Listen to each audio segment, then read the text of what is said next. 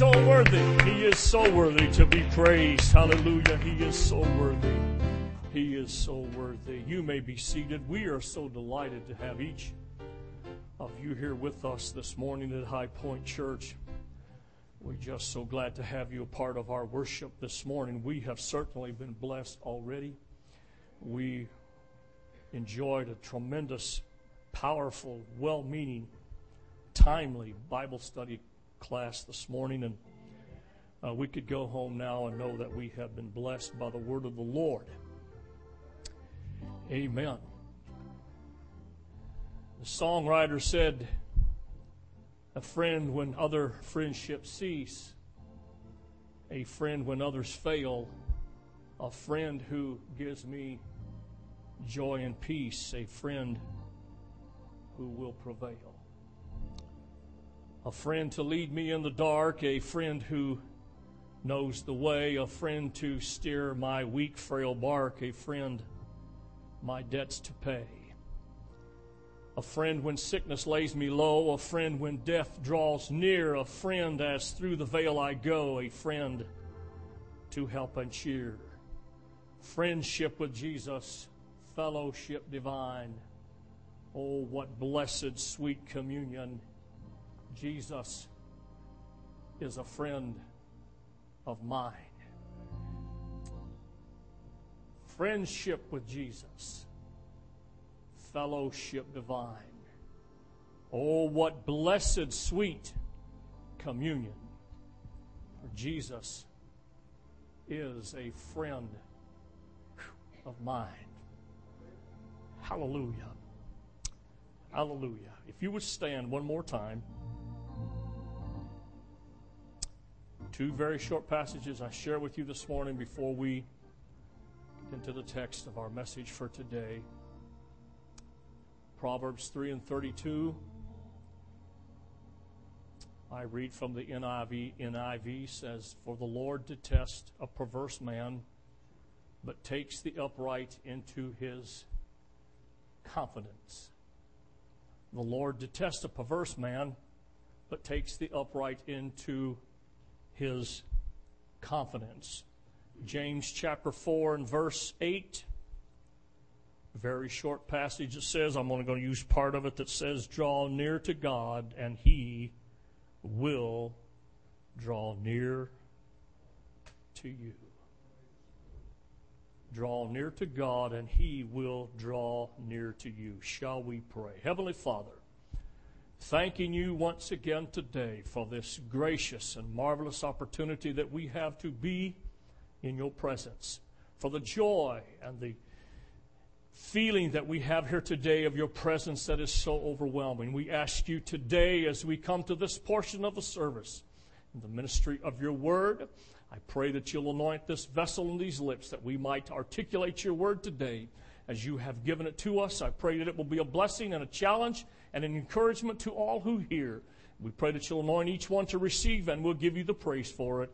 It is in the name of Jesus we do ask it today. And everyone said amen? Amen.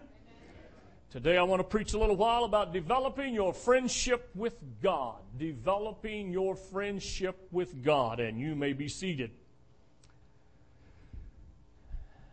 Let me ask you this. Are you really and truly interested in developing a friendship with God? I mean, a real friendship. You see, you and I are as close to Jesus Christ as we choose to be. I could stop right there and give the benediction prayer and go home, and you have heard a message in and of itself. You and I are as close to Jesus Christ as we choose to be. You see, like any friendship, we must work at developing our friendship with God. Friendship doesn't happen just accidentally or happenstance. It takes desire, and it takes time, and it takes energy to develop a true friendship. Amen? If you desire a deeper, more intimate connection with Jesus Christ, then you must learn to honestly share your feelings with Him. We must learn to trust Him when He calls you to do something. And we need to learn to care about what He cares about and desire His friendship more than anything else in the world. Amen. We must desire His friendship more than anything else in the world. You see, to develop our friendship further and to go ahead and to grow in our relationship and our friendship with Jesus, we must choose to be honest with God. He already knows what you think. He already knows the beginning from the end. Amen? You see, the very first and very important building block to a deeper friendship with Jesus Christ, in my opinion, is complete honesty. Honesty about our faults as well as our feelings. Jesus doesn't expect you and I to be perfect, but He does insist on complete honesty. You see, a search of the Holy Scriptures reveal that none of God's friends in the Bible were perfect. I haven't found one yet. And if perfection was a requirement or was a prerequisite for friendship with God, we would never be able to be friends with Him. Amen? Fortunately, because of God's grace, Jesus Christ, as it was pointed out in Matthew 11:19, is still friends of sinners. Amen. I have also noticed throughout the Bible that the friends of God were honest about their feelings. You wonder what's he mean by that?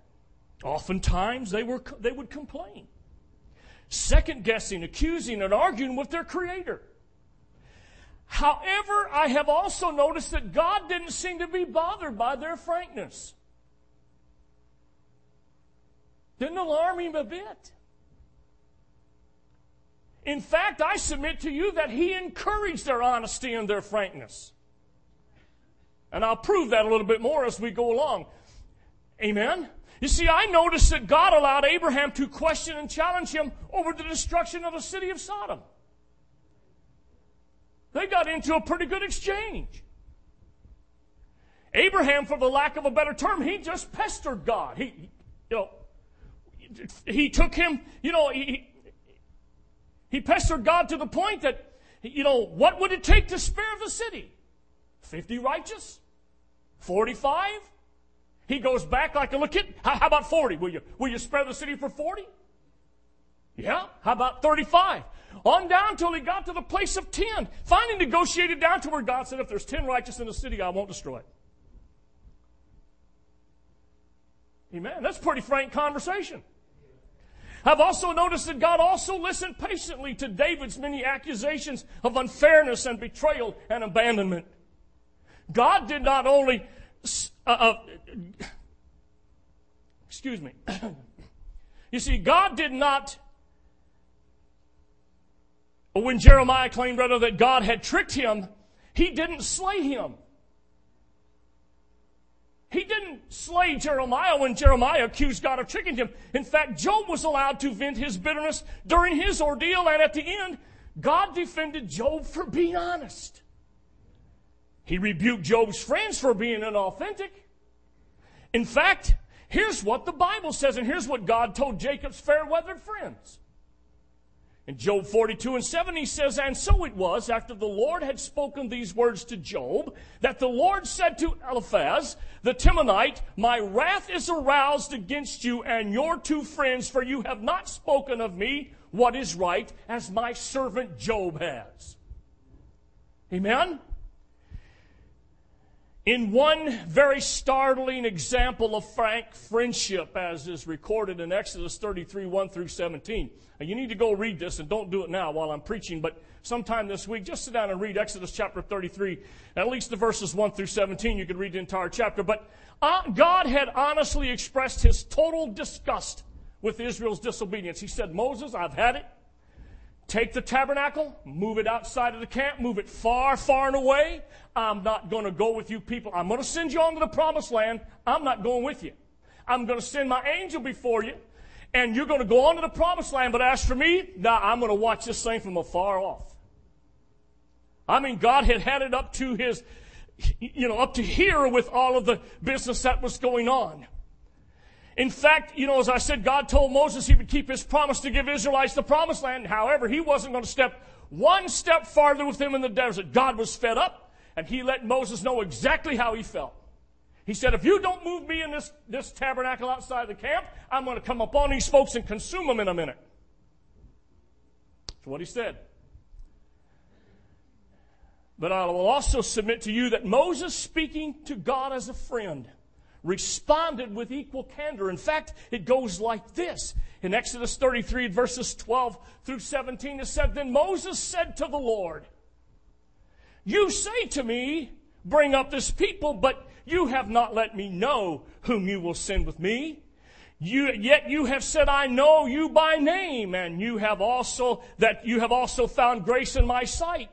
Now therefore I pray, if I have found grace in your sight, show me your way, that I may know you and that I may find grace in your sight. And consider that this nation is your people. And he said, My presence will go with you, and I will give you rest. Then he said to him, If your presence does not go with us, do not bring us up from here. Moses just said to God, if you're not going to go with us, then don't bring us up. Leave us right here where we're at. Amen? For how then will it be known that your people and I have found grace in your sight, except you go with us? So we shall be separate, your people and I, from all the people who are upon the face of the earth. So the Lord said to Moses, I will also do this thing that you have spoken, for you have found grace in my sight, and I know you by name. If time would permit, I would paraphrase all of that and bring it a little bit closer to home. But he spoke to God with candor and frankness because he was a friend of God. Amen? Now let me ask you this. Do you think God can handle that kind of frank, intense honesty from you and in your relationship and friendship with him? I'll answer the question for you. Absolutely so. You see, genuine friendship is built on disclosure. Genuine friendship is built on disclosure, whether it's between you and God, whether it's between you and your spouse, whether it's between you and an individual you know or a family member. Genuine friendship is built on disclosure. What may appear as audacity, God views as authenticity. Amen? Jesus Christ listens to the passionate words of his friends. I will also submit to you that he is bored with the predictable, pious cliches that are often offered to him as terms of friendship. To be friends of Jesus Christ, we must be honest with him, sharing our true feelings and not what we think or how we think we ought to feel and how we think we ought to act towards him. Amen. You see, there may very well be someone under the sound of my voice today who could very well need to confess some of the hidden anger and resentment at God for certain areas of our life or their life where they have felt cheated or disappointed. Oftentimes folks harbor anger and resentment towards God because things didn't work out the way they felt they should work out or something somebody else has done to them. You see, until we spiritually mature enough to understand that God uses everything for good in our lives. We harbor resentment towards God over our appearance. We harbor resentment over God towards our background. People harbor a resentment to God because of unanswered prayers or past hurts or other things that, we would change if we had the power and we were in God's place. I mentioned here a few weeks ago, if I had the ability, I would be a little taller. Just add 3 inches to my height and I would be physically fit. Simple as that.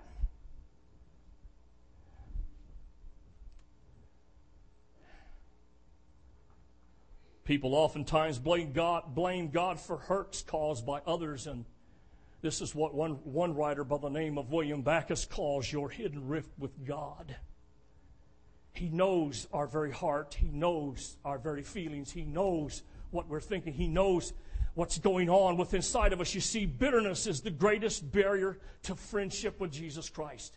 Whether it's bitterness towards God or whether it's bitterness towards another child of God. Amen? Bitterness is the greatest barrier to friendship with Jesus Christ. You see, the question oftentimes posed, and as a pastor I hear this quite regularly by those who have experienced some type of tragedy in their life is, why would I want to be God's friend if He allowed this or that or some other thing to happen in people's lives? The antidote, of course, is to realize that God always acts in our best interest. I'll say that again. God always acts in our best interest, even when it's painful and even when we don't understand.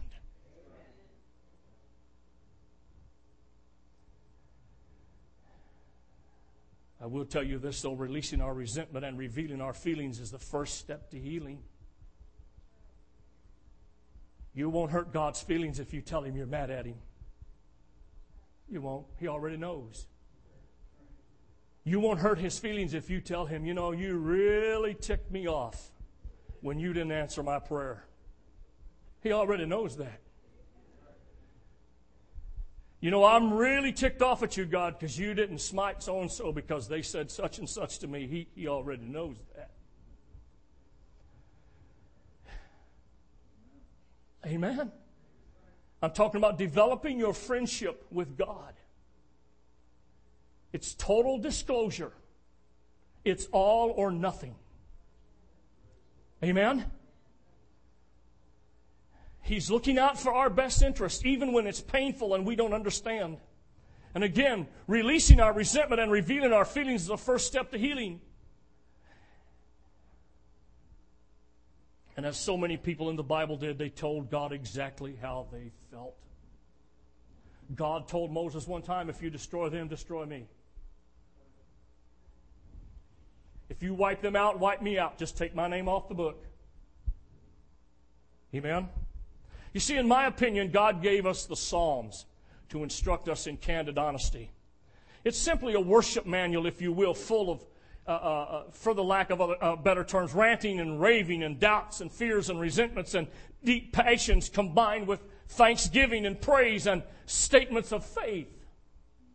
Amen. If you haven't read the Psalms lately, you ought to do that because you'll find a lot of that. David pounding his fist on the desk saying,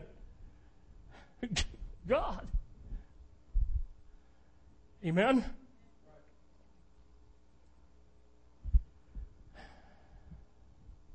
When you read the emotional confessions of David and others throughout the Psalms, you realize and you remember that this is how God wants us to worship Him, holding back nothing or what you feel. We can pray like David did. He says in Psalms 142, verses 2 and first part of verse 3, said, I pour out my complaint before Him. Huh. Yeah, I'm just, God, here it is. I'm pouring out my complaint before Him. Before Him, I declare before Him my trouble when my spirit was overwhelmed within me. Now, as for me, it's encouraging for me to know that all of God's closest friends, Moses, David, Abraham, Job, and so many others throughout biblical history, had bouts with doubt. Amen? I find it all through the book where those who he referred to as friends and his closest friendships were those who at one time or another had bouts with doubt. But instead of masking their misgivings with pious cliches,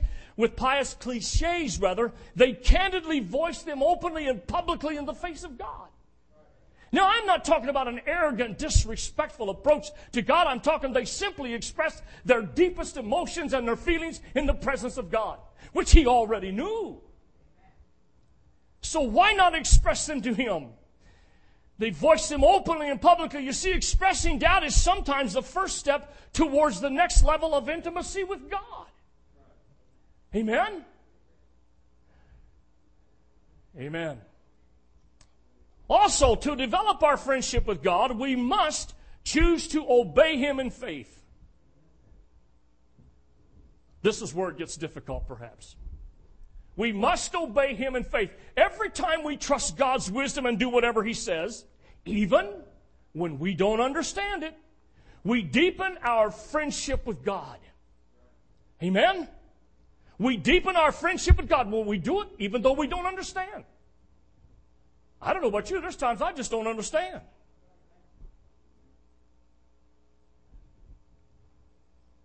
For the most part, we don't normally think of obedience as a characteristic of friendship, do we? No, not really. You see, that's reserved for relationships with a parent or the boss or a superior officer, but usually obedience is not associated with friendship. Be honest now, amen? However, Jesus made it abundantly clear that obedience is a condition of intimacy with God. In fact, here's what he said. You are my friends if you do whatever I command you.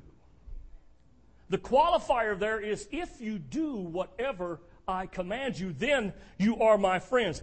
Last week while preaching, I pointed out that the word Jesus used when he called us friends could refer to the friends of the king in a royal court. That inner circle is close comrades, those who were allowed that access to him. While these close companions had special privileges, they were still subject to the king and had to obey his commands. Although they had open access and they could approach the king anytime, it wasn't like the servants, but these folks in that inner circle could approach the king. They could discuss openly with him. He could share with them. It was a camaraderie, yet they had to obey his word or be beheaded, one or the other. Amen? Please understand, we are friends with Jesus, or, excuse me, we are friends with Jesus Christ, but we are not his equals. He is our loving Savior, our loving God, and our leader. Amen? And we follow him. Our obedience to Jesus Christ also should never be out of fear or compulsion. Let you think on that a minute.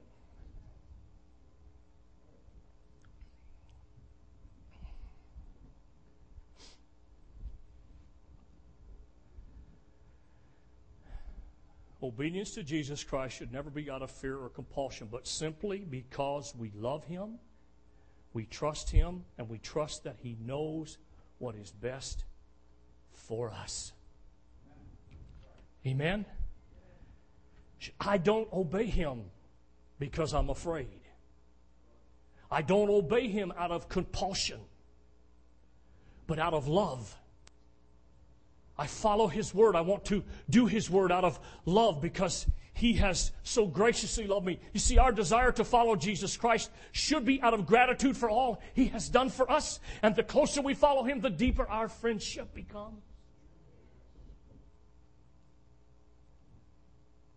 Oftentimes, unbelievers think we Christians, we born-again folks, obey out of obligation or guilt or fear of punishment, when actually the opposite is true. Because I have been forgiven and set free, I obey out of love, and that obedience brings great joy. Amen? Because I've been forgiven and set free, I obey out of love, and that obedience brings great joy. In fact, Jesus said in John 15, verses 9 through 11, as the Father loved me, I also have loved you. Abide in my love. If you keep my commandments, you will abide in my love. Just as I have kept my Father's commandments and abide in his love. These things I have spoken to you, that my joy may remain in you and that your joy may be full. Developing your friendship with God. You see, it's important to note, true friendship isn't passive. True friendship is active. Amen? True friendship isn't passive, it's very active. When Jesus asks us to love others, to help the needy, to share our resources, to keep our lives clean, to offer forgiveness and bring others to him, love should motivate us to respond and obey him, and to do it promptly.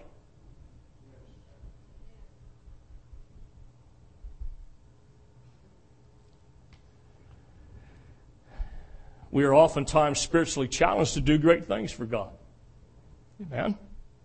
When in actuality, Jesus Christ is more pleased when we do small things for him out of loving obedience. They may oftentimes go unnoticed by others, but God notices them and he considers them, every one of them, acts of worship. Hallelujah. You see, the truth is, Great opportunities may come once in a lifetime. However, small opportunities surround each and every one of us every day. Amen. Small opportunities surround us each and every day. Even through such simple acts as telling the truth, being kind, and encouraging others, we bring a smile to the face of God. Amen. God treasures the simple acts of obedience more than our prayers, our praise, and our offerings. And that's in the Bible. In fact, in 1 Samuel 15 and 22, his words through Samuel to Saul was this: "Has the Lord his great delight in burnt offerings and sacrifices, as in obeying the voice of the Lord?" Question. Behold, to obey, now here's the statement, to obey is better than sacrifice, and to heed than the fat of rams. Just obey me, he's saying. That's, amen? Moving on in our thought to develop our friendship with Jesus Christ even further, we must choose to value what He values. We are all, through the process of being raised and the way we're raised and the environment that we are brought up in, develop a set of values. That's shocking, isn't it? We develop a set of values. But one thing is important as we journey in this relationship with Jesus Christ, and that is we learn to value what He values. You see, that is what friends really do. They care about what is important to the other one, or to the other individual, or to the other parties involved in this friendship. Amen? The more we become God's friends, the more we will care about the things that He cares about. We'll grieve over the things that He grieves over, and we will rejoice over the things that bring joy to God. Because we care about what our values, His values becomes our values. Amen? Perhaps the Apostle Paul is one of the best examples of this throughout Scripture. You see, God's agenda and God's passion was His. Paul determined that whatever God wanted, that was his passion and that was his goal. I paraphrase 2 Corinthians chapter 11 and verse 2. It says, "The thing that has me so upset is that I care about you so much. This is the passion of God burning inside of me." Paraphrase of how David felt about the church when he told the church at Corinth. He said, "I espoused you unto one husband," as a chaste virgin. David felt very much the same way. He said in Psalm 69 and 9 from the NIV, "For zeal for your house consumes me." David said, "Zeal for your house consumes me, and the insults of those who insult you fall on me." Here's what David is saying. The passion and the zeal for the house of God had just literally taken him over. It had consumed his very being. And he's saying, "God, when they insult you, they are insulting me." Amen. I suppose a fair question at this juncture would be, what does God really care about most? Fair question. What does God really care about most? And, obviously to me at least, the answer to that question would simply be the redemption of His people. The redemption of humanity. That's at the heartbeat of God. Amen. More than anything else surrounding our lives or involved in our lives, the thing that concerns God the most and He cares the most about is the redemption of humanity. Amen. He wants all His lost children found, and that's the complete and total reason God came to earth in the person of Jesus Christ, and that is to redeem humanity. To truly be a friend of God, we must care about all the people around us. Amen. We must care about all the people whom God cares about. Friends of God tell their friends about Jesus Christ and His saving grace. Amen? I said friends of God tell their friends about Jesus Christ and His saving grace. Developing your friendship with God. I don't know, perhaps you stumble at the idea of being a friend of God. I find it one of the greatest honors and privileges known to the human race, and that is I can be called His friend. And I can call Him my friend. And finally, this morning, to develop our friendship with Jesus Christ even further, we must desire friendship with God more than anything else in the world. The Psalms are filled with examples of this desire. In fact, David passionately desired to know God above all else. When you read the Psalms, you'll notice that he used words like longing and yearning and thirsting and hungering to describe his desire to know God. And he craved God. In fact, he said in one place in Psalms 27 and verse 4, very familiar, he said, "One thing I have desired of the Lord, that will I seek, that I may dwell in the house of the Lord all the days of my life, to behold the beauty of the Lord and to inquire in His temple." Does that not express his hunger for a friendship with God? Placing God first, more than desiring that friendship more than anything else in the world. Amen. In another one of the Psalms, David said this in Psalm 63 and 3, "Because your loving kindness is better than life, my lips shall praise you." Amen. Jacob's passion for God's blessing on his life was so intense that he wrestled with God in the dirt all night, saying, "I will not let you go until you bless me."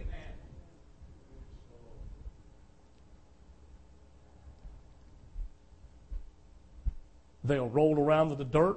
The dust was a-flying. And he said, "Jacob, turn me loose. I've got to go." "No, I'm not turning you loose until you bless me." This went on all night.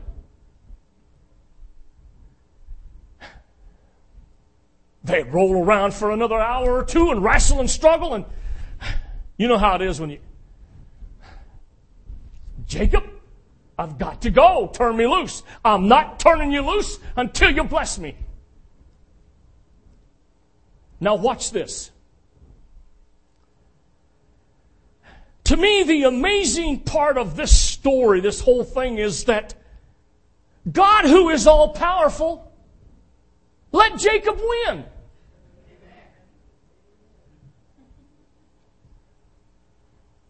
He could have snapped Jacob like a twig. "Get off of me and leave me alone." He could have brushed him aside. He could have just breathed on him, and Jacob would have just rolled back in the dirt and dust and wondered what happened. But God let him win. When our boys were just toddlers and up until they got some size on them, they'd get three boys that want to wrestle with Dad. We'd get in the living room, and you guys know what I'm talking about. And boy, I'd let them win for a while. Them three boys would get me pinned to the floor, and then all at once I'd just come up off the floor, taking all three of them with me. I wouldn't dare do that now, as I'd get the surprise of my life. "You ain't getting up, Dad. Just hang on, buddy. You're not going anywhere."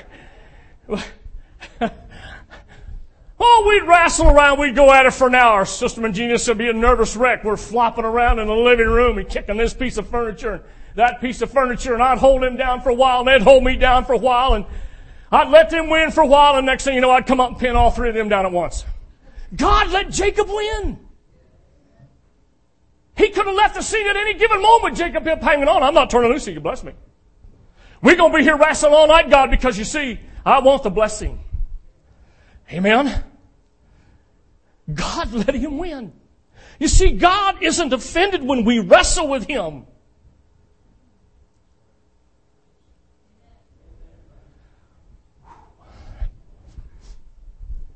Folks, there's times we just need to get down to business and wrestle and say, "I'm not turning loose till you bless me." We're going to go at this for a while. Amen? Because wrestling requires personal contact and it brings us close to Him. It is also a passionate activity, and God loves it when we are passionate with Him and for Him. Finally, He just smoked Jacob in the thigh. He could have done that hours before. He could have done that in the onset of this little tangle that Jacob and God was having. And finally, when it was said and done, it was daybreak. He just reached down and grabbed Jacob on the thigh. Hallelujah. Developing your friendship with God. You must desire that more than anything else in the world. You must desire more than anything else in the world everything that God has for you and I in His Word and for our lives. We must determine I'm not going to let go of it until He blesses me and I have that intimate friendship with Him. Amen. Paul was another man passionate for friendship with God. Nothing to Paul mattered more than his relationship and his friendship with Jesus Christ. It was his first priority. It was his total focus and his ultimate goal of his life. And perhaps, just perhaps, this is the reason God used Paul in such a powerful way. The Amplified Translation expressed the full force of Paul's passion as penned in Philippians chapter 3 and verse 10. And most of you know this passage by heart, but the Amplified says it like this: my determined purpose is that I may know Him, that I may progressively become more deeply and intimately acquainted with Him, perceiving and recognizing and understanding the wonders of His person more strongly and more clearly.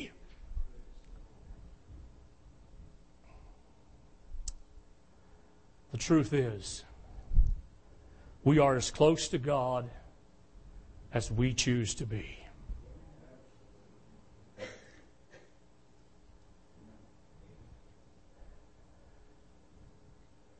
Intimate friendship with God is a choice. It's not an accident. We must intentionally seek it. As I close this morning, let me ask you a very few somewhat pointed and direct questions. Do you really want a friendship with Jesus Christ more than anything else? Do we really want, as the songwriter said, friendship with Jesus, fellowship divine? Oh, what blessed sweet communion. Jesus is a friend of mine. What is it worth to you?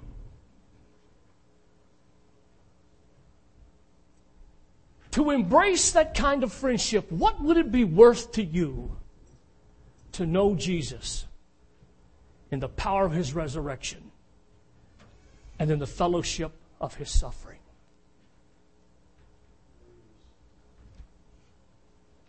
Is it worth giving up other things? Is it worth the effort of developing the habits and the skills required in that friendship? Perhaps you may have been passionate about God in the past, but somewhere along the way you've kind of lost that zeal, you've lost that passion, and you've lost that desire. You see, that was the problem the church at Ephesus faced. They had lost, as the Bible said, they had lost their first love. They did all the right things. They were going to church. They were tithing. They were preaching the truth. They were doing all of those things. But the Lord said, you need to return to your first love. In essence, He said to them, you're not passionate about our friendship anymore. You don't seek me like you once sought me, Ephesus.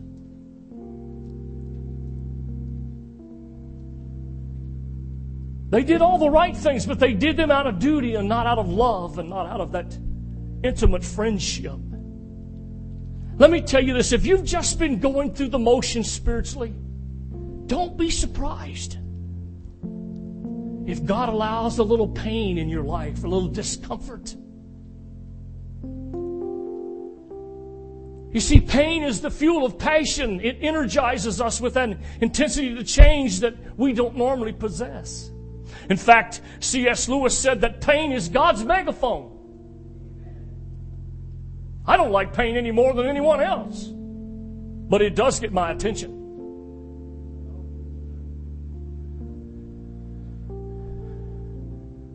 In fact, when it comes to pain, I'm a wimp. I want it to go away quick. You see, it's God's way of arousing us from spiritual lethargy. You see, our problems are not punishment, but they are a wake-up call from a loving, caring God and Savior. If you're going through a little time of discomfort and God has given you a wake-up call, He's not mad at you. He's mad about you. There's a big difference. He's not mad at you. He's mad about you.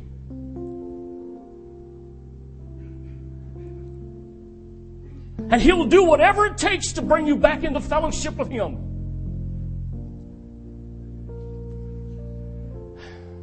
I must tell you, there's a much easier way to reignite your passion for God.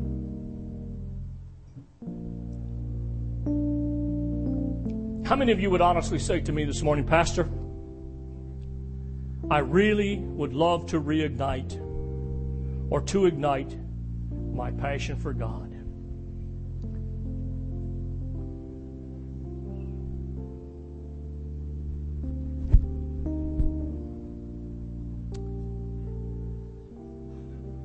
As simplistic as this sounds, all we need to do is start by asking Him to give us a greater passion and a greater hunger and a greater desire for Him. Amen? Simply tell Him, Jesus, I want to get to know You more intimately. I want to know You in a greater measure than I've ever known before. That's what Paul was saying when he penned, that I may know Him in the power of His resurrection and the fellowship of His suffering, being made conformable unto His death. He said, I want to know You as a friend. You see, that true friend, that best friend, that closest friend of yours, from the human perspective, knows when you're hurting. They're the first one you call when things fall apart. They're the first one you let know can see your feelings and knows your expressions. And I can tell when my wife's unhappy about something I said or done, she doesn't have to say a word.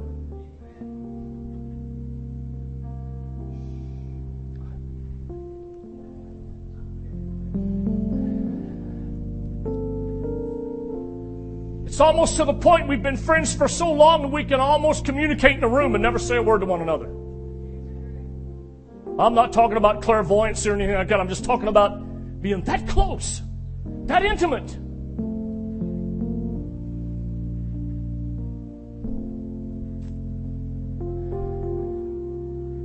God told the captives at Babylon through the prophet Jeremiah, as you stand, they were over there in a foreign land, far, far and away from everything they knew and had come to know about God. He said through Jeremiah chapter 29 and verse 13, and you will seek me and find me when you search for me with all your heart. Oh, they were, in fact, at one point, as is recorded in the Psalms, they said, by the rivers of Babylon, there we sat down, and yea, we wept when we remembered Zion. We hung our harps on the willows in the midst thereof, for they that carried us away captive required of us a song, and said, how can we sing the Lord's song in a strange land? And then Jeremiah says, and you will seek me, or God says through Jeremiah, you will seek me and find me when you search for me with all of your heart. There is nothing, absolutely nothing more important than developing a friendship with Jesus Christ. It's a relationship that will last forever. So let me ask you one more time. Have you been missing out on the most important thing in life? If you have, you can do something about it starting right now. Remember, it's your choice. You are as close to God as you choose to be. Only in Jesus do we meet a God who surveys the landscape of a broken world, and rather than waiting for His world to come to Him, He decides to go to it. Only in Jesus do we encounter a God who chases after humans with a passionate, almost irrational love. Only in Jesus Christ do we meet a God who has planned a way to fix the world of humans by becoming one. And finally, in Jesus, we meet this God who on His own decided to tap us on the shoulder and say, "May I have this dance?" Shall we sing?